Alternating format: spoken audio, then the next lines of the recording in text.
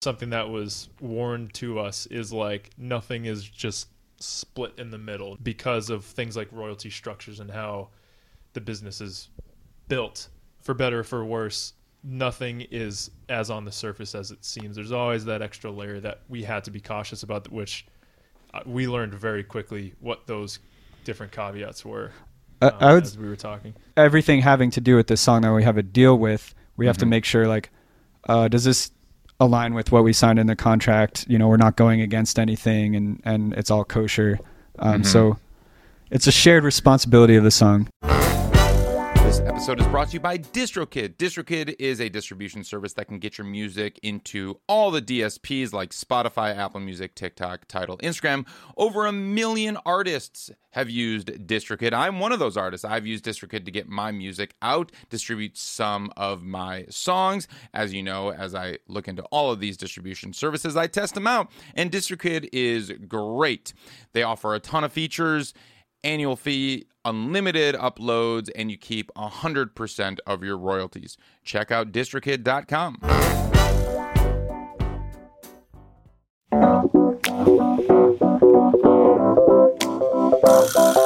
What's going on? Welcome to the New Music Business. I'm your host, Ari Herstand, author of How to Make It in the New Music Business. 3rd edition just came out. It's available at all bookstores, but they've been selling out fast, so go pick it up. Today, my guest is The Rare Occasions. They are a trio based here in LA, originally from Boston. They moved out to LA around 2016. They did the indie grind for many, many years, released a bunch of records, and then ended 2021. Something happened that we've been hearing this story now. They went viral on TikTok, or they had a song that actually had been released years prior in 2016, went viral on TikTok. It got, hundreds of millions of views across all of the videos that were made, like 160,000 people made video, actually more than that, but made videos to their song. They were quickly offered major label record deals by virtually every major label out there. They signed with Elektra Records, a single deal.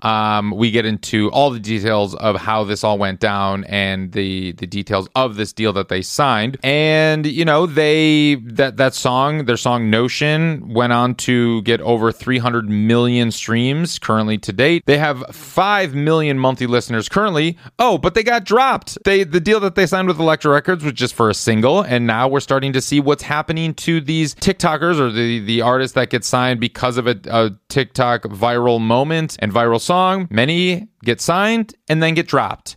And they had a record deal for all of 8 months, I want to say. So we talk about this whole journey of what happens after a song goes viral on TikTok and what happens to the band. So you're going to really enjoy this interview. I think we're shining some light. Not many people are talking about this story, and I appreciate that the guys came on to be transparent about their story, and they're not afraid of their story, and they're actually embracing it. And you're going to learn a ton of what is happening right now, 2023, in the new music business, with artists that can actually cut it, because these guys are incredibly talented, great songwriters, great musicians, great performers. They have that stuff. Oftentimes the TikTokers that rise and fall don't have the stuff, but these guys do. So the conversation was great. Really enjoyed chatting with them, and they tell their whole story, their whole journey, and we spent a lot of time on the deal. You can find them at The Rare Occasions everywhere, especially, of course, on TikTok, where they have over 170,000 followers there, but of course on Instagram and Spotify, and they'll be going on tour later this year again, so check them out when they come through your town. You can find all of us that make the show happen at Ari's Take on Instagram, TikTok, and Twitter. You can find me at Ari Herstand on Instagram and Twitter. Visit aristake.com. Get on the email list. That's where you're going to get the most up-to-date, relevant information about the new music business. We send out newsletters and blasts and stuff. The most important information we send out to that newsletter. So get on that. That's where you're going to hear about all of the new stuff that's happening and opportunities that we will present. If you've been listening to the show for a while and you haven't left us a 5-star review on Spotify or Apple Podcasts, please pause this and just leave a quick 5-star review. If you'd like the show and like us to keep going, that would be fantastic. If you're listening on YouTube, click that up thumb, click the follow. Make sure you're subscribing to us everywhere. Just pause the show right now, and however you're listening to this right now, just hit the subscribe, hit the follow button if you'd like this to come in your feed in the future. All right, let's kick into the show. Rare Occasions, welcome to the show. Hey. Thanks for having us. What's up? I love that, we actually probably could have done this in the same room. I love that the three of you are in one room, but we're probably like 2 blocks from each other physically in a location. If I know my LA geography, I feel like you guys are East Side guys. Am I correct? Or where are you, like Silver Lake, Highland We're Park? Valley guys. You're Valley. Well, don't tell anyone that. We'll have to edit that out after the fact. Okay. Shit. Definitely be super careful because we live in 2 different valleys, basically, right? Oh yeah, we got the SGV and we got the SFV. SGV and SV. What are those valleys? I feel it's San Fernando Valley and then the San Gabriel Valley. Oh shit, man! I've lived in LA for 12 years and I feel like I still don't know all of the geography and the breakdowns and where everything's broken out. Yeah. So, well, I'm so happy that we were able to make this work. I mean, Jeremy, thank you for coming and saying hi the other night at the Goldfish. That's and look, a few days later, boom, we're on a podcast together. Yeah, it was like the quickest podcast interview that I think we've gotten from. I love when it works out. That was my first time at the Goldfish since it had flipped from the hi-hat. Have you guys seen it? Have you been there since the flip? Yeah, I've been there as well. It's different, but it keeps some of its some of the same vibes that were there before. I know you played the hi-hat before, like years back. Yeah, we played at the hi-hat beforehand. It was an awkward setup though, if I have to say. Like, I mean, it was when you walk in, you kind of see the side of the thing, and now I don't know. I think the layout of the Goldfish is feeling. It makes a little bit more sense. I did notice the sound booth has remained. That is the one thing that hasn't shifted. Yeah, cool. Definitely the bar. And the bar, yes. Still no liquor license, but either way. Beer and wine only. That's cool. So right on. Well, guys, this is you have a really interesting story, and it's like now we're in 2023, and it's something that we've been hearing a lot about is like these TikTok success stories, and something that you are able to leverage this into not just like a viral moment, but into actually building a fan base and going on headlining tours and selling out clubs and stuff like that. And I feel a big part of the reason that you kind of could take this moment, capitalize on it, and jump is because you'd been laying the groundwork for a decade. I mean, over that. I mean, if I, and it's like they say that luck is simply when preparation meets opportunity. And, as I was like exploring your discography and your videos and just like everything that you've put out over the last 10 years and my favorite part of your website, the gigography or the gig, what did you call it? The gigography. Yeah. Shit, gigography. Everybody go check.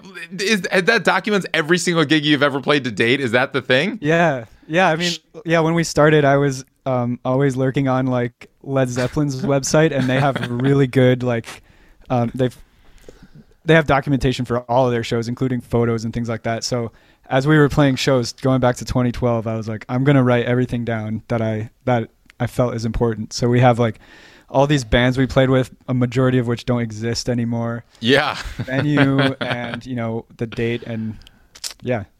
So you did this manually. I was like, what app is this? I need this app. No, I did it manually. And just recently we consolidated all of our digital storage and stuff like that, which is all connected to the same Google accounts that we have. And we were like, number one priority, make sure that we don't lose our data, but number two, make sure we don't lose our gigography. Seriously. Switch over email accounts.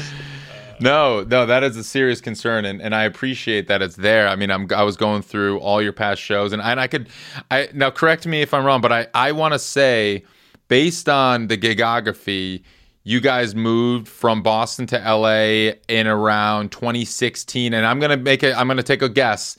Let's say it looks like September 2016. How close am I? Wow. I think I landed in LA, or I arrived in LA October 1st. So okay, pretty close. I looked like you had like a Middle East. It was a staggered move because we were. Was it? Yeah, there was. So like, we went to college in the Boston area, and when Luke and I were the first to graduate, and Luke came out to LA, and we can get into that. Yeah. But basically, there was like a 2-year period where Jeremy and I kind of like kept the gigging operation going by like having friends sit in for Luke and also for our On drums, yeah. former lead guitarist Peter. Okay. So we had at the time there were 4 of us, and it was like really one by one we made it to LA, and it's kind of amazing. Like lots of Boston bands, especially when they start as college bands, Yeah. they dissolve when they graduate, and I think part of our success is the longevity and the fact that we've been able to stick to it. Yeah. Absolutely. I mean, as we find, I was in Minneapolis prior to LA, and my wife, who's an artist, she's from Boston as well, and she would kind of say a similar thing. Like, there's a ceiling in these cities, and it's like you kind of hit your ceiling fairly quickly. I noticed that in Minneapolis, and it's kind of like the growth potential isn't quite there, and like, for me at least, moving out to LA was something like I felt I had kind of done all I could do in Minneapolis, and I wanted a different challenge. I'm curious, what was the impetus for you guys coming out here? Well, I don't think we were anywhere close to hitting Boston's ceiling. Okay. And part of me kind of wishes we were like still like I don't know. I'm proud of the New England roots that we have, and I'd love to be regarded like bands that I remember from the scene, like Pile and Krill, and they're just kind of like local legends. I would have loved that for this band, but we, basically our other activities took us out to LA. Yeah, I mean, I was at Berkeley for film scoring. Berkeley College of Music in Boston. Yes. Yep. Mm-hmm. And I always had it in my head that a goal was to go to LA and pursue that. And this band just kept going and going sort of on the side, and we all had like day jobs, and so I just figured I'm gonna go to LA. And he gave us a solid heads up. Like, you were probably a junior in college when you were like, guys, if we want to do this after college, it's got to happen in LA. And we're like, all right, we'll make it happen. So basically they followed me out here, and they all kind of got set up with their daytime jobs and gigging outside of the band and all sorts of stuff, so that we could keep doing it, on weekends and nights and weekends until finally we could make it up to like a full-time thing. Yeah. I saw that you were kind of doing the LA grind gig hustle thing. I mean, I was looking at the gigography. You've played all of the clubs, the East Side, clubs and kind of those indie clubs and Lost Night, RIP, and like, all of it, all of the those hole in the wall spots. But how many gigs did you say that you played before you made the move? I don't know off the top of my head, but I think in like the around 150 range before we moved. Hope at least a couple hundred. Yeah. Gigs. Yeah. I remember our Wheaton College gig was our 100th gig, and that was with people sitting in on drums and guitar. So that was like during that transitionary phase. Got it. And so when you came out here in 2016, so Peter your former lead guitarist, he didn't join you out here, and was that kind of, you decided we're going to continue as a trio, 3-piece? He did join us. He did. But he eventually, a couple of years in, he left the band for personal reasons. And got it. We're all very supportive of him and his solo music career, but we just figured we'd continue as a 3-piece because it was kind of working better with a little less cooks in the kitchen, because we all like to have our hands in the creative process. So got it. There was a time where we were looking for a guitarist, and we played with a few guitarists in the scene, and they were awesome, but they were busy with their own projects, and we were like, well, it kind of works, just the 3 of us. So that's what we went with. I mean, you have, and you got that. I mean, there's no shortage of rock trios in the history of rock music that worked really well. And I mean, but your sound is so big and it's cohesive. And do you tour with a hired guitar gun, or do you use tracks for your shows, or you just make the sound work? Yeah, I see the head nodding for tracks. Yes. Okay. Yes, tracks. Our arrangement style has changed since we've become a 3-piece. So like, Yeah. Doing our current music, we generally are able to do it playing live. We still use tracks for like, I don't know, like tambourine and these little auxiliary things, strings, things like that. Cool. But doing some of our old songs, we throw the bass in the tracks, and Jeremy's our lead guitarist. Ah, okay, cool. I did see in one of your videos that Jeremy was on guitar for like a split second. There's a music video. He's up there on the guitar, and I was like, oh, okay, cool. Multi-instrumental. That bass has 6 strings. Yeah, right. Our last tour, we had a bit where Jeremy would go on the drums and Luke played guitar. So all three of us had a turn. Total mind fuck. Yeah, that's great. Cool. So let's jump to end of 2021. This is when shit really started to just pop on TikTok.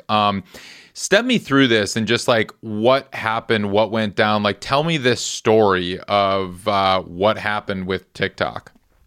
Yeah, I mentioned this to you briefly before, but yeah, that whole pop-off moment in 2021, it really was like the final pop-off to kind of get us to that wider reach. That was it was kind of like the big chungus that happened after years of little pockets of the internet kind of taking us under its wing. So it like I mentioned before, there's a guy named Booga who was a Fortnite champion. Ooh. It was like a big deal when it first happened, like 2017 or so. Okay. It turned out even before he became a champion and was on the news and whatever, that he used our music in his video. So he was an organic fan of ours, which was cool. Cool. But then when he won, all of his supporters and underlings saw his channel and were like, oh, if I use Rare Occasions music in my Fortnite montage videos, I'll be good at Fortnite. And so we suddenly had this sea of people with almost no effort of our own. Again, with like the opportunity, luck analogy, it just happened that people caught on, and that kind of shifted into different aspects of the gaming industry, and then that shifted into like the art community, drawing, anime, so on and so forth. And these shifts were slow. Like it was Fortnite for a year, 2 All years, of 2020, yeah. and Wow. then that started, cycling, and then eventually the art and anime community on TikTok in the summer of 2021 got its clutches on our song Notion, which was a song that had been used and was part of that cyclical nature. But once TikTok got it, it was a night and day thing. Well, that's so interesting. So 2017, around that time, this Fortnite star Booga. And he's using your music in, what is this, Twitch or YouTube? Then I guess at the time, right? YouTube. Yeah. At the time. And so when you were playing shows around 2017, 18, 19, I guess pre-pandemic, were you noticing people at the shows that were in the gaming community that kind of discovered you that way, or was it not really translating? At that time, I would say it wasn't really translating. Yeah. But we did see like the online numbers, the streaming on our Spotify and things like that, slowly ticking up. Yeah. So it was like discouraging to have been at it for such a long time and not really see people coming out to shows as much and things like that. But at the same time, we're seeing online things picking up, and it's like, let's just keep at it and let's just keep going. And we kind of assumed it was because of their ages too, like. Oh yeah, because it was frustrating, like seeing the numbers there online, but no one coming to the shows, and it's like, well, because they're kids, like they can't go to these. You're playing 21 plus clubs, yeah. So that was part of it, but then we just kept at it, and eventually it got big enough that. So when you say, Jeremy, you're mentioning the art and drawing and anime community kind of latched on. What does that actually mean? Like, what for people that don't really understand that these are communities? What does that mean? So people, be it Fortnite players, video gamers, drawers, painters, folks that do animation, they like to either like make montages of their performance of something. Or like a behind the scenes of the creation of something. I think anyone who's ever watched a movie knows that music matters, and they like to put music to the background of the video just to like give the impression from like the song kind of like sets the tone of what they want the people watching the video to feel, or I think like to perceive the thing that they're drawing. Like for example, Notion, it has this dramatic strings intro. That Notion is the song that really got taken under TikTok's wing. It has this dramatic strings intro, and then it kind of goes into this like little vocal solo for a split second, then goes into the song. And that dichotomy between orchestral strings going into a more modern rock sound. People would use the strings section to kind of like set up the tone of like the animation of a video. Gotcha. And then when Brian would start singing in the song, it was kind of like the punchline or the reveal of what it is that the point of the video was about. That's a very specific circumstance, but when we to set the tone of the video kind of. When we started seeing that, that's like people were sort of memifying the song. So they would like, whether it's like a comedy video with like a setup and a punchline, or really any sort of format, having like 8 seconds of this very distinct orchestral sound and then 8 seconds of a dark kind of indie rock sound. People would use that to describe the emotions that they're trying to convey in their videos. So once we saw it sort of become a meme, that's when the virality just kind of skyrocketed. And that was sort of after the artistic community. Sure. So that was what they call on TikTok the trend, and this was the trend, and the trend was using this sound like your song, and I guess they were using it from the very beginning. So that transition moment, which is so key on TikTok, that is something that is so many trends revolve around, is that big transition moment, is like the A to the B, the payoff, and so what was. Like, when did you notice something was taking off? I couldn't find the original video that made this happen, if there is an original. Like, what we couldn't find. We don't know. Like, I don't think there's just one video that did it. But like some of the earlier ones, I remember there was like this Sonic the Hedgehog meme thing. That was like the first one that I saw that had over 1 million views. But there was just like an onslaught, like kind of overnight, of suddenly everybody's using our song as a sound in their video. And wow, once that like momentum picks up, like the creators know to use the sound because it like helps their video get seen. So once you're at that point with your song, like I don't know, it's snowballs. Like, it snowballs, exactly. Yeah, it's a trending song, and right, because I was just seeing, there's 100. To my count, there's around 160,000 videos that use Notion, at least that have been tagged to, that have been synced up to the original, or to the song that's credited to you. There might be other, videos that the TikTok hasn't credited to, to the rare occasions Notion, but, and maybe there's more. How many did you count at the time? Was there more? There was, I would say most of the trending sounds were not the official Notion audio. It was like got it. Original audio, some other thing. I don't even know. Sped up. The sped up, slowed down, and reverbed. Yeah, like all these other things that people created. But luckily, like because of the audio ID, like we still get credit for that stuff, but it doesn't like link to Oh, it does link to our song eventually, but you have to like click a few things to get there. Got it. Anyway, got it. Like contains music from. They put that little badge on there. Okay. And like got it. as this was first happening, we weren't really on TikTok. Like we had just made an account because our managers was like, I think it'd be a good idea for you to make a TikTok account. So we're like, okay, fine. And so we weren't like checking it, or like we didn't understand any of this stuff at that time either. Yeah. Like I didn't even know what a sound was and all, I don't know, all the terminology. But we noticed, because we were looking at our like streaming data, the Spotify for Artists app, like just overnight it jumped up from, I think Notion was getting like, I don't know, 10 or 15,000 streams a day, and it jumped up to like 80,000 in one day. And we're like, wow. Either this, at first I thought the app was broken. I was like, we'll check tomorrow and I'm sure it'll be a normal number.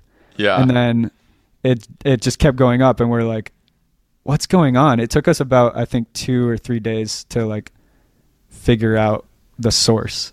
I remember the day I think it hit like 156,000 streams a day. And that was like a 6-digit number. Yeah. Of one song in one day. And that in was one day. Like, wow. And that's then I insane. saw that, and then I had to go teach. Yeah. And it was just like, what? Which is like a whole other bag, a whole different discussion of like record label negotiations while trying to maintain a normal life. So let's talk about that. So how because we all hear the stories of the new A&R at major labels are 22-year-old kids, and they're the like senior A&R at Capitol Records is this 22-year-old kid, because that's like that's how labels are finding artists these days. They're all senior VPs. It's amazing. How many senior VPs can there be? But seriously, I mean, like most of the people that reached out to us, so like that first week where it jumped to like around 100,000 streams, we were like, oh, this is cool, but we didn't hear from the labels. And then when it jumped up again to like 400,000 streams per day, suddenly like in our inbox, like every single major label was trying to book meetings with us. Just in lockstep. And they're in lockstep. Yeah. Those A&R guys, every single one use the word lockstep. Buzzwords. Yeah. Really? That's our inside joke. We're going to work with you in lockstep to make this the best it can I be. had never heard that word before in my life, and then I heard it 1,000 times for like a month and a half in the fall of 2021. So what were those pitches like? What were they? Were they sliding into your DMs and just saying, "Let's work in lockstep, boys"? Pretty much. Some of them were only Insta DMs, which is crazy to me. And then a lot of them emailed us because we do have our email listed on our site.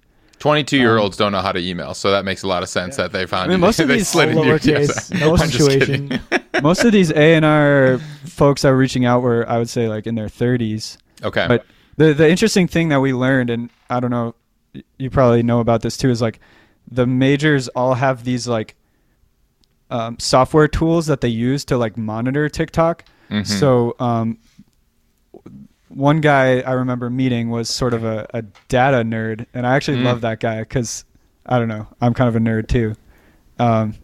But yeah, so there's like the A&R strategy is like data collection and monitoring TikTok and what's going on there. And if it passes a certain threshold, it's like, all right, let's call them up. That makes a lot of sense. I mean, that's the thing. It's just like, a lot of the labels really have employed the data analysts, and that is what the new A&R is. It's no longer going down, going to the Viper Room or the Whiskey and just like scouting out talent and seeing, oh my God, they're good, let's sign them. No, it's all about the data. It's just like they need something happening. They're not in the artist development game anymore. Major labels don't develop artists. They want to take something that's already happening and throw gasoline on the fire. So let's talk about that. What were these conversations that were happening? What were the how does that go from them either sliding into your DMs or shooting you an email to like, let's set up a meeting? How many, you said all the major labels are hitting you up. Were you taking meetings with all of them? Were they sending you contracts like sign here? What was going on? I think all in all, even after we signed, we were still getting messages. I think it might have been like 14 or 15 labels. Wow. All majors? contacted us. There was one independent that reached out. So they reach out, they find all these major labels are reaching out. And then what happens after that? I'm so curious about like the day to day, the minute by minute. So Jeremy's in lessons teaching kids how to play bass. No, what were you? And then like you all are working your day jobs. What is happening at this time while they're like, pounding down your door trying to get you to sign? Yeah, I was working as a electrical engineer at that time too. Okay. So I was like full time in an office mostly. Mm-hmm. This was also like during the part of pandemic where people weren't locked down necessarily, but most people were still working from home. Sure. So almost all these were Zoom meetings, even with people who were here locally in LA. Yeah.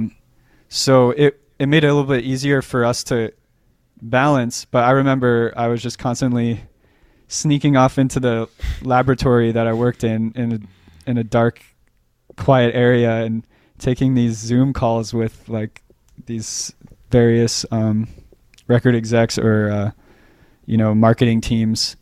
I would say like most meetings went this way. We met with the A&R first, okay, and then if it went well, we would meet with other team members like the marketing, and they're really kind of pitching us on their team. So it was cool, but it was also interesting how similar all these different labels, the pitches were almost word for word the same. Pretty much word for word. Down to the contract. It was, what were these pitches? And we'll get to the contract in a second, but I'm curious what these pitches were. At first it was just like, it was a lot of recognition that rock isn't dead. And you guys can be the ones to bring it back to the forefront. Okay. That was a big part of it. And I think there was an aspect of us that we were so desperate to not just be basically used for just this one song that when people said it, it was kind of like, wow, they think that we can take rock back. Yeah. Not we take it back, but like we help propel it. Yeah. Back into the public to like eye. a new generation, because a lot of kids were doing covers and like they picked up a guitar for the first time and they were learning. We were song. getting messages from kids that were like, "Hey, the song Notion by the Rare Occasions. What genre of music is this called?"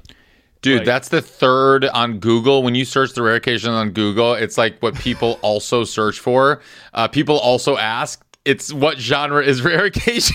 I saw there's like the people also ask, we have where are the Rare Occasions from? What genre is Rare Occasions? What was the Rare Occasions first song? Are the Rare Occasions Australian? Oh man. A lot of people wondering about that. Wow, that's funny. But yeah, no, people didn't know what to call it. We had to like educate them in the comment section. This is called rock. This is called a guitar.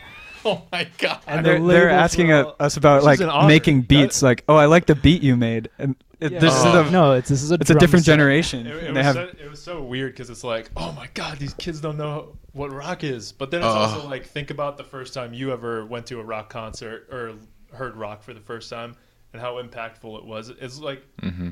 It's cool to kind of be a part of that, that coming of age.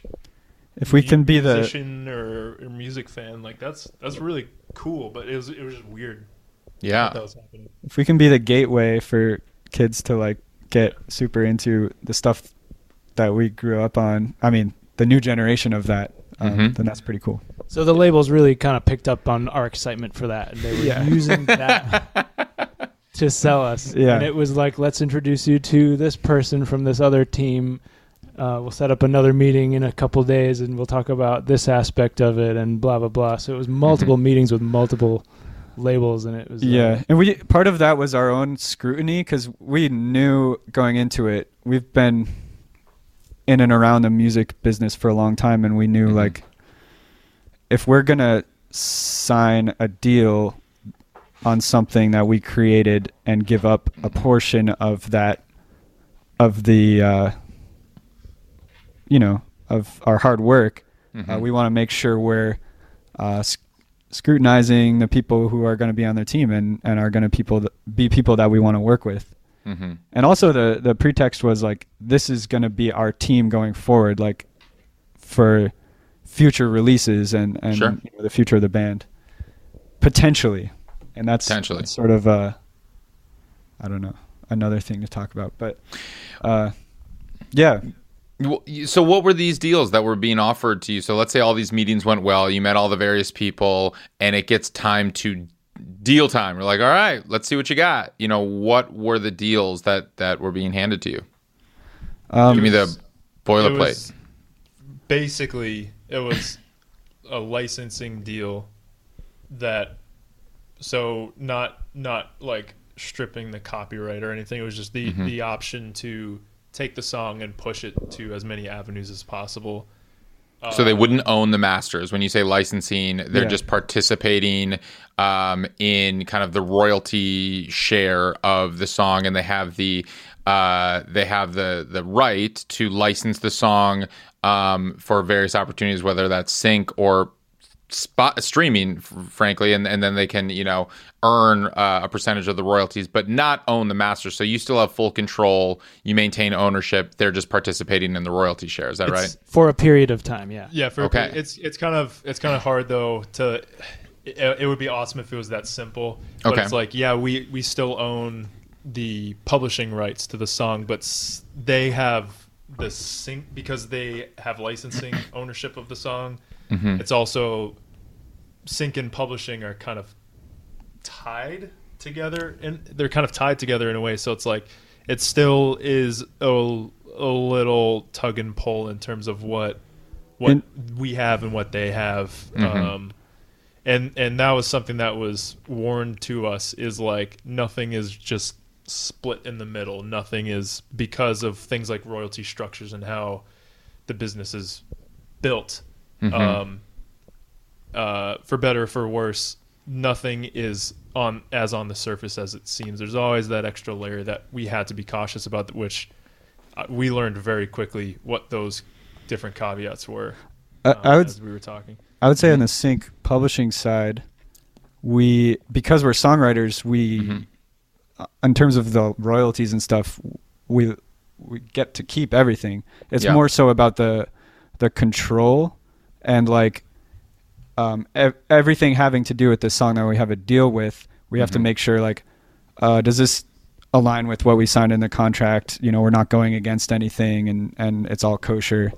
So it's like, it's just it's a shared responsibility of the song. And on the I don't know, master recording side, the royalties are shared.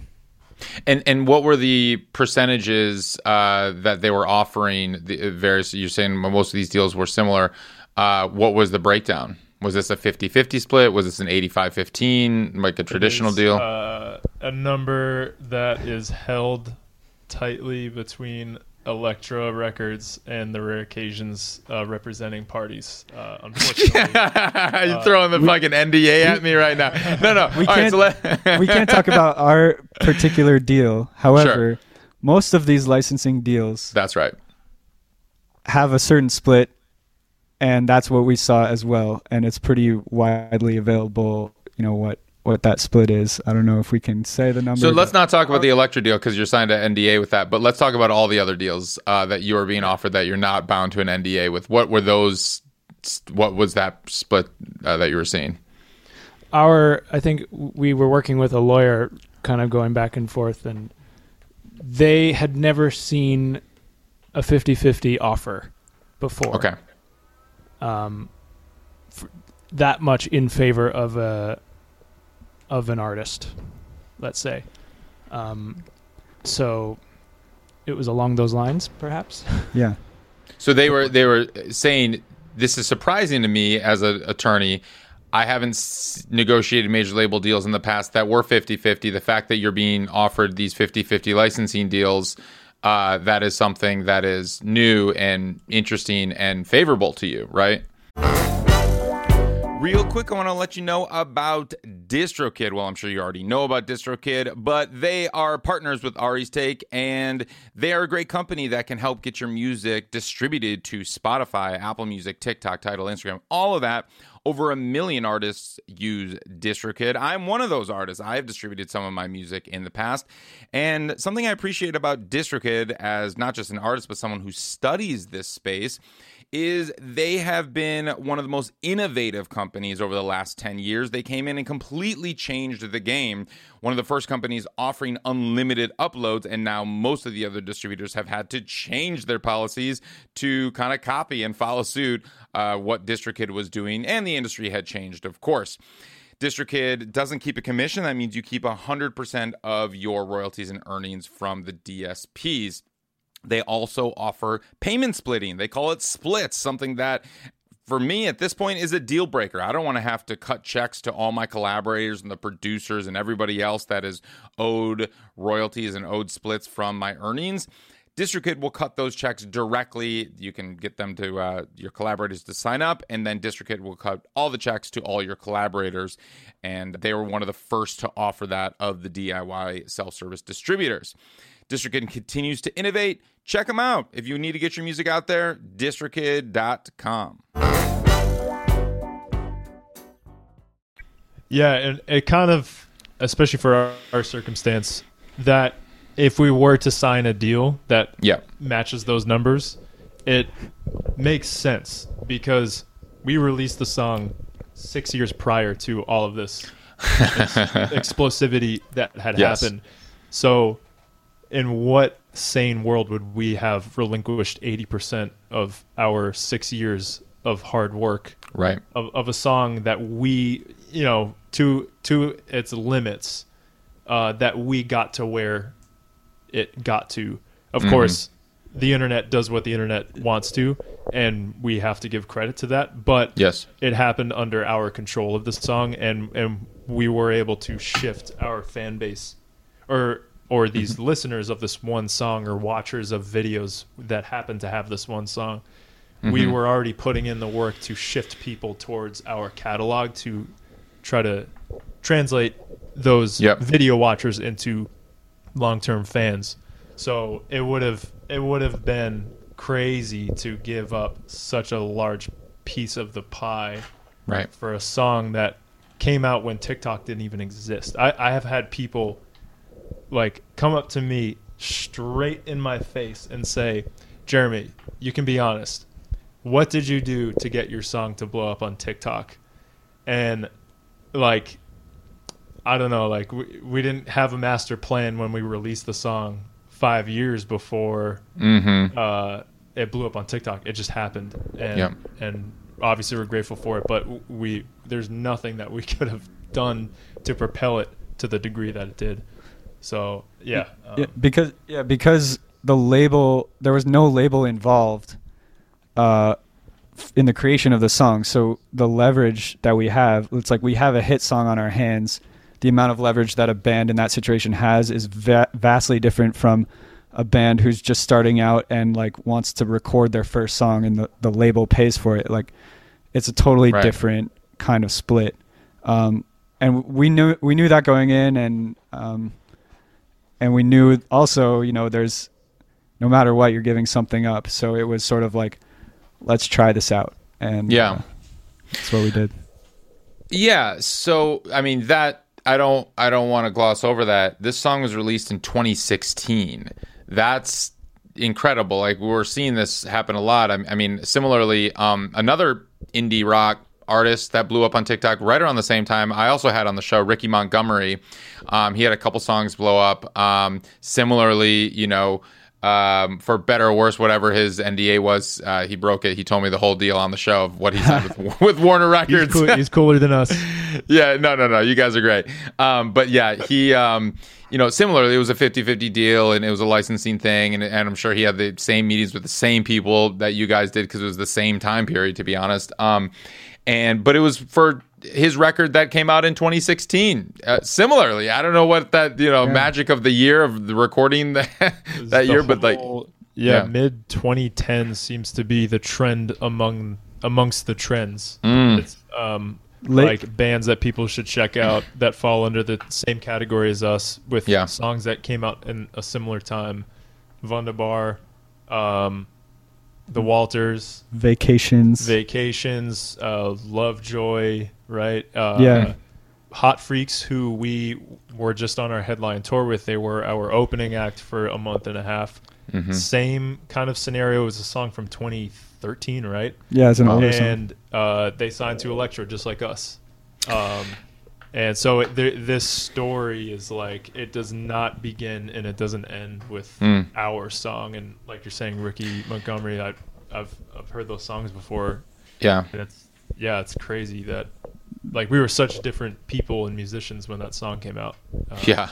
I think 6 years ago. The kids were on a real nostalgia kick at the end of 2021 because that's when the world was kind of opening up, and I think people were excited for like that guitar, like live, more live music sound, because people want to get out and go to shows and jump around, and had all this pent up energy. So like that during that time period, yeah, it's interesting. Like a lot of our peers that like we played shows with in like house shows with in Boston, like they were in the same boat as us. It's crazy. And yeah, that makes a lot of sense. Just kind of where we were at as a society and a culture around that time period, and why people are so taken to this, I guess, indie rock sound of the mid 2010s, the aughts or whatever we call it. But so I want to get back to this deal because they just signed. Correct me if I'm wrong. Is just a single deal, right? Or was it a full EP album option? What was the? A lot of these deals have an option. Okay. And the one that we signed, well, everyone that we saw had an option. Let's put it that way. And so, for like a short EP. Got it. So it starts with a single. It's like, all right, we want to sign this. It's we're signing one single firm, and then the option was, of course, always on the label to decide if we want to do an EP as well. What was that gonna look like? Because I just saw that you released your record, your new record, Attaboy, or your new EP, and at least according to Spotify, it's self-released. Is that correct? Yeah. Yep. Yeah. Yes, indeed. Yeah, and then we know other bands who followed through with it. Yeah, this other band at our same rehearsal spot, they got the option. Okay. We didn't get the option, and in some ways, like, I'm kind of glad we got to continue independently. But when we first went into it, like, the whole reason we were enticed by these deals, knowing kind of the drawbacks of the major label system, is like, well, maybe this could be our way into the door. And so the option was like that carrot that's dangling above our heads, because we wanted to have releases like and long term. Yeah, long term. We were looking for a long term relationship. Yeah. So we were a little bit disappointed that didn't happen, but I will say our A&R person was very transparent about that possibility throughout the whole process. So it's not like it was a surprise. Like they didn't trick us or anything. But we were the reason we signed was for future releases. Get support from them in the future, not just to work this one song, but to build the name. What was it going to take for them to exercise the option? I mean, Notion has currently over 300 million streams. Yeah. You have 5 million monthly listeners on Spotify alone. What does it take these days? What was the transparency of this A&R rep that you're saying that made sense why they didn't want to exercise the option? I'm curious what it takes these days. As far as we knew up front, it was based on the performance of Notion. If it hit a certain metric, basically streams converted into units, like the traditional album sale. I think what is it? 1,500 streams to 1,500 equals an album. Oh, okay. Yeah. I think they have different ratings for it's singles. It's 150 for single. 150 for single. Single, that makes sense. Yeah. So so it had to hit a certain metric, and within our term with Elektra, it wiped the floor with that metric. That was the base level requirement, though. That wasn't like they to could be still all in on. decide yes or no. Mhm. It was fully in It was their like court. it was Right. in their control the whole time. So then it was kind of just like, well, did they have the The- intention? I have one Yeah. anecdote, and Yeah. so the A&R world, not just our A&R guy, but all the people we talked to, they kept using this terminology about upward trajectory and downward trajectory, and it sounds very fancy, but it's literally like, is the stream graph going up or is it going down? And everybody, we found that during our term, the enthusiasm and like investment in promoting our music was also related to this idea of upward trajectory and downward trajectory. And we kind of lucked out because our song had a second wind like during our term. So we actually got a lot of good things out of it. But then by the time it was decision time on the label side, we were experiencing some downward trajectory. And that wasn't what they wanted to see. So I'm assuming. So talk to me about the advances that in these offers that you're getting, because that's another reason. I mean, honestly, probably one of the biggest reasons that a lot of artists, decide to go with one label over another. What were these advances looking like? we can't give a number. And it's weird because we didn't have any costs related to the song. I mean, it was recorded and released. Yeah, it's weird to call it in advance weird to call because it the in song advance. was made 6 years ago. A bribe. But that's how it's scheduled. It's structured. It's That's like how an it's- advanced stream. But- It's money that they give you up front to be recouped later on Yeah. your Exactly, percentage of royalties. So like, were we talking like 6 figures, 7 figures? What's the range? 6 figures.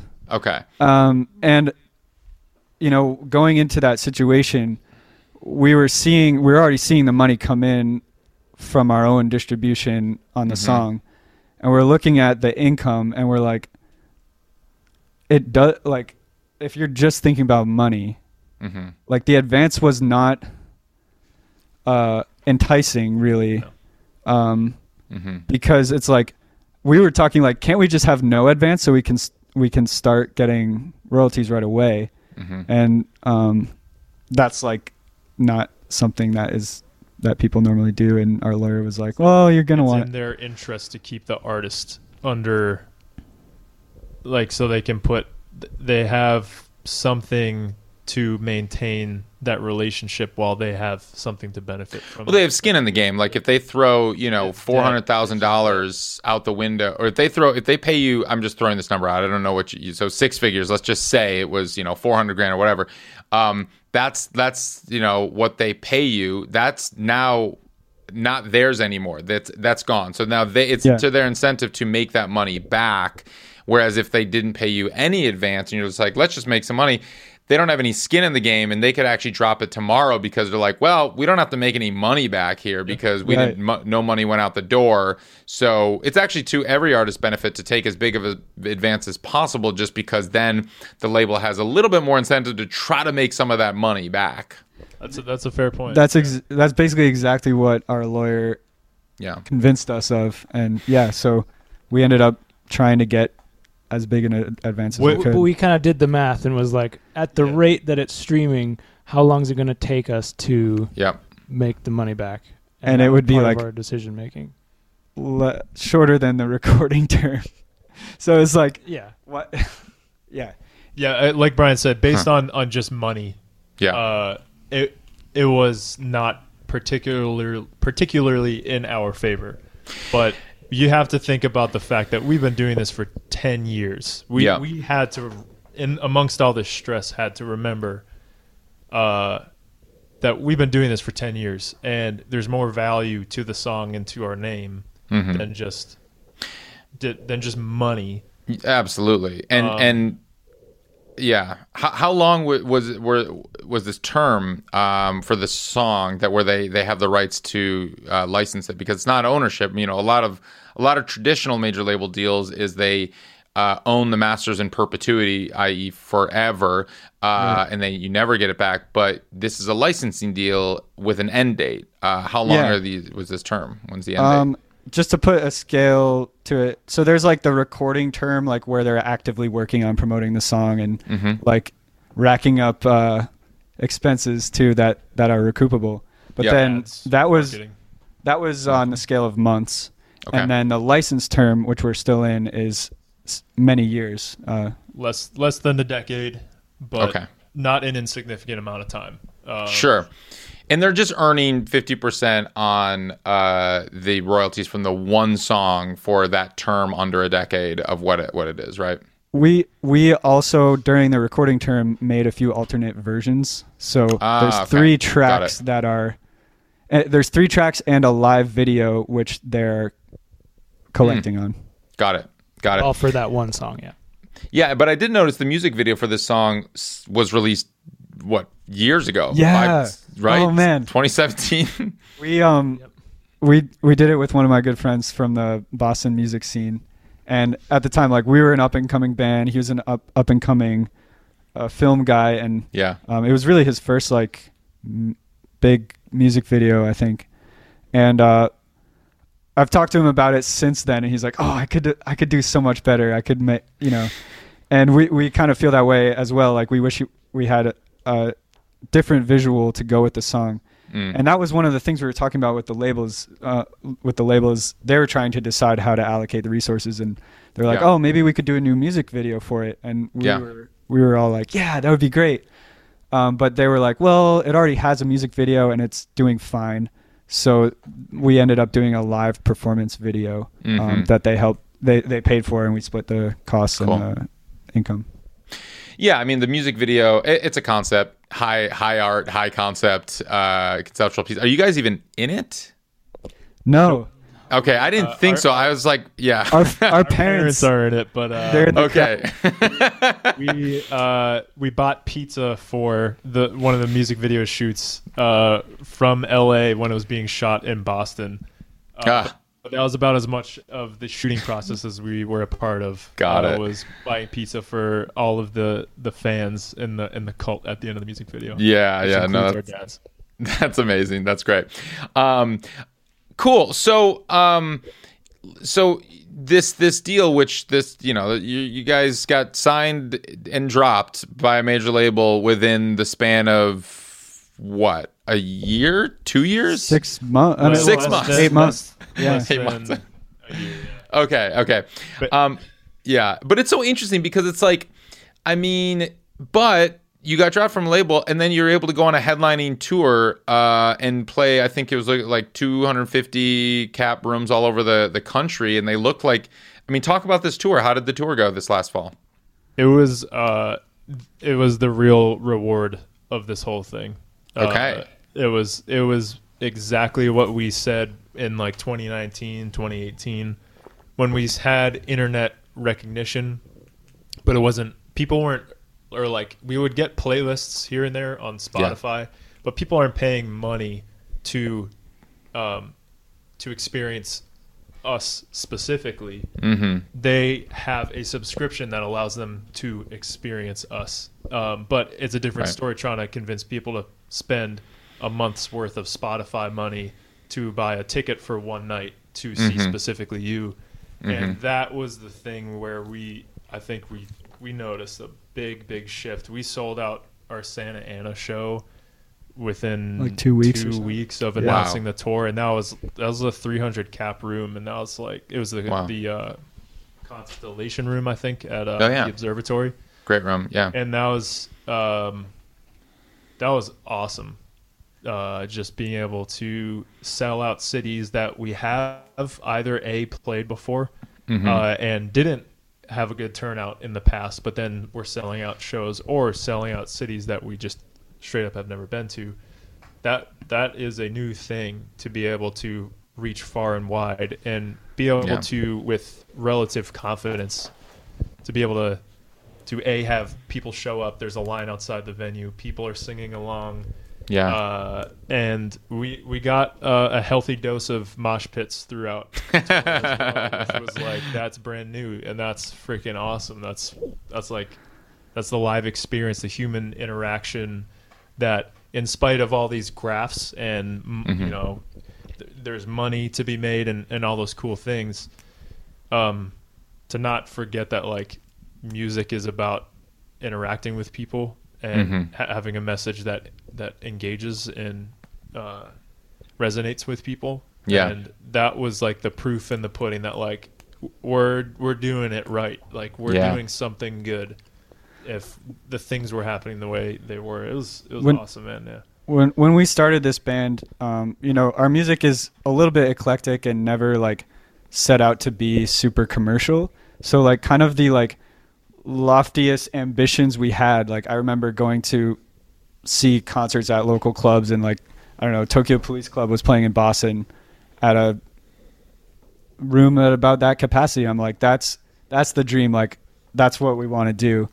And the fact that we're like at that point now is like kind of crazy to me. It's a great opportunity. Like I'm so thankful for where we got, because like I never dreamed that the Rare Occasions would be at that level even. So it's crazy. That's so awesome.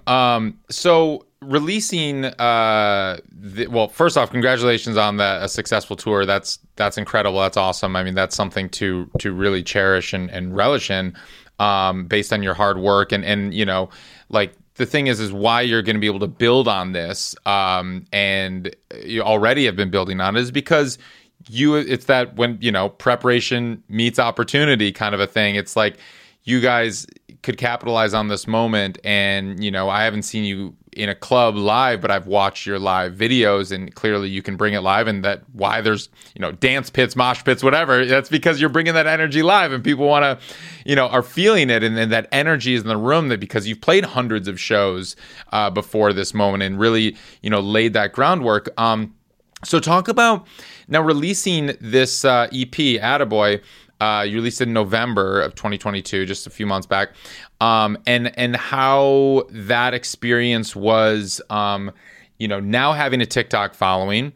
You have 170,000, something like that, 80,000 followers on TikTok, using all the platforms at your disposal.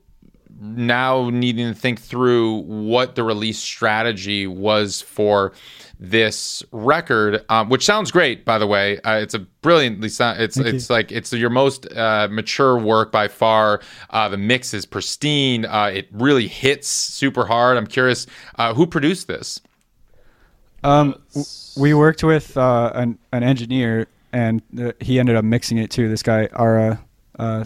How do you say his last name? I want to mispronounce Sarkeesian. He works it's great. Yeah, he mixes a bunch of people. He's awesome.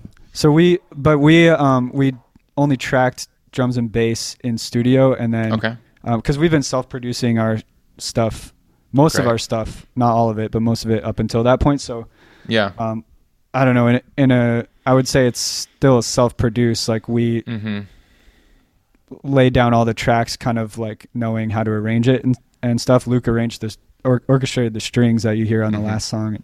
Nice. But Ara was a huge component to it as well, and making it sound really pro. I think having Brian has done a good job of mixing our previous work, but I think we just wanted to, especially because it was like a creative decision, but it was also a logistical decision, because we were like, okay, we got to send off this EP to get mixed and mastered, but also we got to get ready for this tour. Being able to get ready for tour and mix an entire EP, I don't think that would have happened. It was nice to have somebody else to send it off. But what it did force us to do was understand the difference between mixing and producing. And like it forced us to really put on, like, before we send that email, like decisions have to be made whether it or not it's like in the audio, or if it's like we're giving directions to the mix engineer. Like, are we printing this reverb, or are we asking for it from the mix? Very technical stuff, right? But all of that goes into the artistry and the way like the sonics come out. Yeah, if you're gonna self-mix it, I mean, you can leave everything in there, enabled or disabled or anything like that in every track. But if you're sending it to a mixing engineer, you want to mute virtually everything that you don't want in there, and you have to do all of your own edits beforehand, whereas like that can be at any point in the process. And so I'm assuming that maybe was a little bit of different workflow for you. Oh yeah, I think Exactly, yeah. it was a good thing for us though, because self-producing, the songwriting, production, and mixing all kind of like blend together. Yeah. And I think having like clean breaks between those three stages helped us be a little bit more intentional about what we were doing. So I think going forward, now that we can afford it, I'll never mix another Rare Occasions record again. Your mix sounds great. Don't worry, Brian. It's your mixes have sounded great, but Ara did an amazing job on this one. I think it is super pro. It does sound like a step forward, and it's a much deeper, wider, more expansive sounding record than you've had in the past. And it's but the ethos is still there, the energy is still there. You've maintained, it sounds like the Rare Occasions. It's just a bit bigger. I think it packs a little bit bigger punch. I do and Luke, I love that you're using your orchestral scoring arrangement training in all of it. And I love the video that you made on TikTok about Notion's opening. Everybody thought that it was like a Disney sample or something, and you're like, it's not a sample, believe it or not. We know how to make this shit on the Yeah. we don't have the money to get a sample from Disney, even if we right. No one has that money. They don't. It's cheaper to hire an orchestra and orchestrate Yeah, seriously. make a new song than try to get the license from Disney. Yeah. And it was a great, that video was so well made because you like showed how you made it and like, really quickly, but also, and that's cool to show the process a little bit. And, you guys have, even though you weren't on TikTok, essentially by the time your songs were kind of popping off, you've really, and that you've been around for so long and you're not, teenagers, you're not, just, like social media natives, TikTok natives necessarily. You've really understood what resonates on the platform, and are kind of, telling stories that are in line with who you are as a band, and just kind of jumping on where, responding to people's questions and helping people understand. So when it came to like album promotion for this or EP promotion for Attaboy, what was the approach? We knew that there was like, we felt this intense pressure to follow something up as quickly as possible because we didn't want to just leave people hanging, Yeah. And because we were not sure whether or not we were moving forward with the label, we were kind of blocked a little bit from releasing anything until after that term was up. Sure. So the good thing is we put a lot of work in to like be ready to hit the studio. And so, yeah, as soon as we found out, we're like, okay, like we're getting this out as quickly as possible.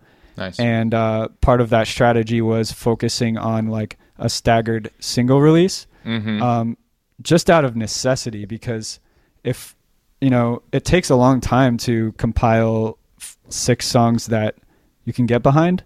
And so we just had to like put something out as quickly as possible. So we focused on the song Seasick, because it was the furthest along and we felt pretty strongly about it.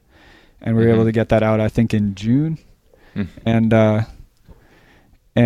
when it comes to the promotion and especially the social media, we got to give our hats off to our manager, who kind of like, first of all, explained to us the importance of all this stuff. I mean, it was so foreign to us, and she's really like, she's got her finger on the pulse, and she kind of knows what we need to do. And not only that, but helped us with all the labor-intensive like editing videos, and it takes a lot of work to make a video every day.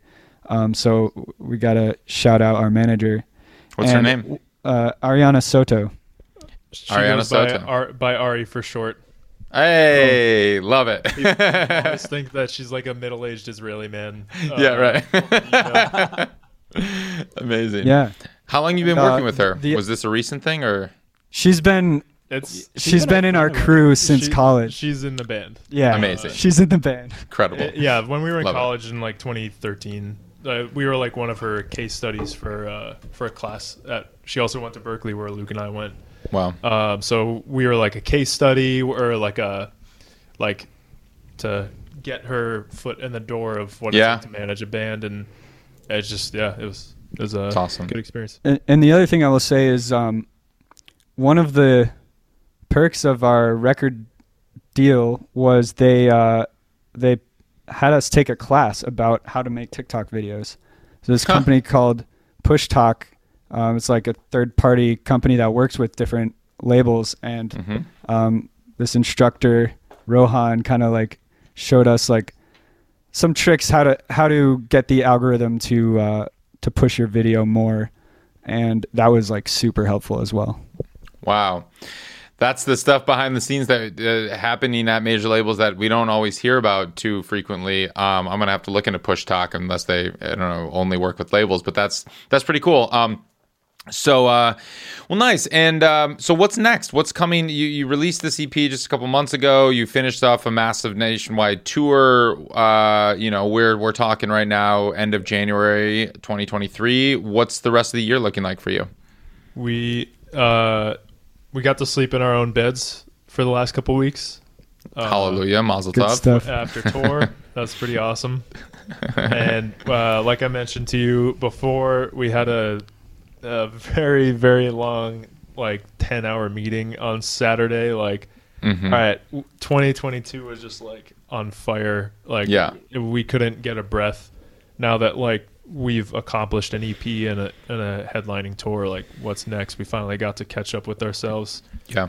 So at this point, it's just music, new music, just writing and auditioning new tunes and seeing what sticks. And kind of in the meantime, we're still like promoting Attaboy, because we did 2 singles leading up to it. Attaboy was our last EP. We'll probably like do some live videos, some live sessions. We got some footage from our tour, and then maybe like music videos, lyric videos, stuff that we can just stay on people's radar with the music that we worked so hard on last year.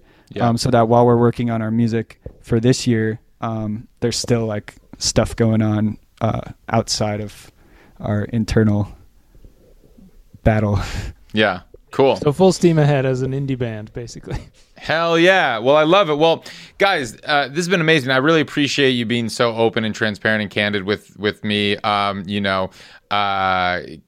onto this, and I'm glad we were able to make this work. It's such an interesting, but also seemingly common story of, the TikTok era in the music industry right now, of what's happening. But I think what is the most inspiring part of all of this is that, it's no longer when you sign to a major label that you're handing over your entire career to them like you would previously prior to this era that you're in. It's just almost like a temporary partner that you work with, and there's going to be many temporary partners over the span of your career, and it's just like a moment in time, and it was a partner for this moment, and that's fine. But you're trucking ahead, and you're growing, and everything is building for you. And it seems like you're in a stronger place now, than you were even 2 years ago. And it's just like it continues to grow, which is great. And I'm excited to see where you go from here, and the new music that you're working on, and the new shows that you're playing, the new tours. And I'll definitely be out to the next LA show that you play in town. Yeah, awesome. Amazing. Thank you. Have you. And thank you for helping us get our story out there, and just like hopefully help other indie artists, because we've sort of emerged from this unscathed, and with the knowledge and the experience of how it went, and if we can help other people who it might be happening to, because it is more increasingly common. And that knowledge, a good bit of it came from you as well. So that helped us make some good decisions and some wise choices rather than just giving 90% of our master recording rights. That royalty chart is has been our blueprint. When I think we just found out about neighboring rights in the recent year, and I was like, all right, where does which one is that? Right. Where does that go? Oh, I love it. I love that. We'll link to that chart in the show notes so people can download it. It's also, I put that chart in the new edition of the book, which just came out last week. And sold out on, I saw on Amazon, right? It did just sell out on Amazon, but Barnes & Noble still has them. And so the local bookstores still got them. And I think Amazon's getting them back in stock soon. But anyways, guys, I have one final question that I ask everyone who comes on the show. And what does it mean to you to make it in the new music business? Probably different for all of us. But okay. Go around the horn. Brian. Approach to this question. I think from a creative standpoint, I am feeling super grateful that people know our music and get it stuck in their heads and sing along at concerts. The fact that I'm making a human connection, that's the artistic goal always. Mm-hmm. And from a business point of view, I also feel very privileged that I'm able to do this full time, and I can kind of put all my effort towards the craft as opposed to doing other things to pay the bills. And then this is I had very many late nights for many years just to keep writing and keep this thing going. So I'm glad that I can work on this during the day now. Love it. Love it. I think, Jeremy. In 2023, you can't be good at just one thing. You have to know how to be nimble and to pivot. And that doesn't mean you can't invest yourself in something, but you have to keep your finger on the pulse to, for lack of a better term, stay relevant and to keep up. Because, man, you go online and 6-year-old kids are cutting records on GarageBand right now. The competition is real to stay relevant and to create something new. And you don't need a record deal. You don't need $1 million to go to Sunset Studios anymore. You can record your hit record. Kendrick Lamar always comes to mind. I think Humble was recorded on an iPhone.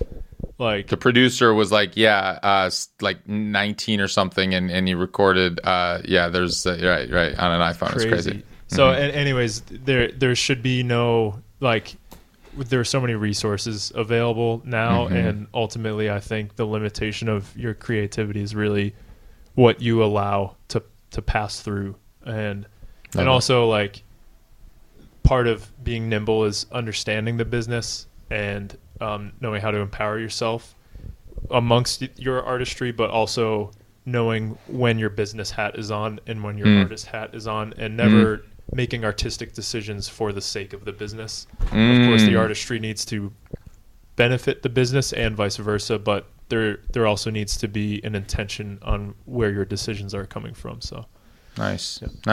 Luke. I think I would probably just echo Brian in the sense that artists are constantly moving the finish line for themselves, so you're never really reaching your goals because you're setting new goals. And it's important to look back on your earliest realistic goals from when you were starting out and realize how many you actually met. And in that sense, I think we've made it many times over. I love it. Brian, Luke, Jeremy, rare occasions. Thank you guys so much. This is great. Thank you. Thank you so much for having us.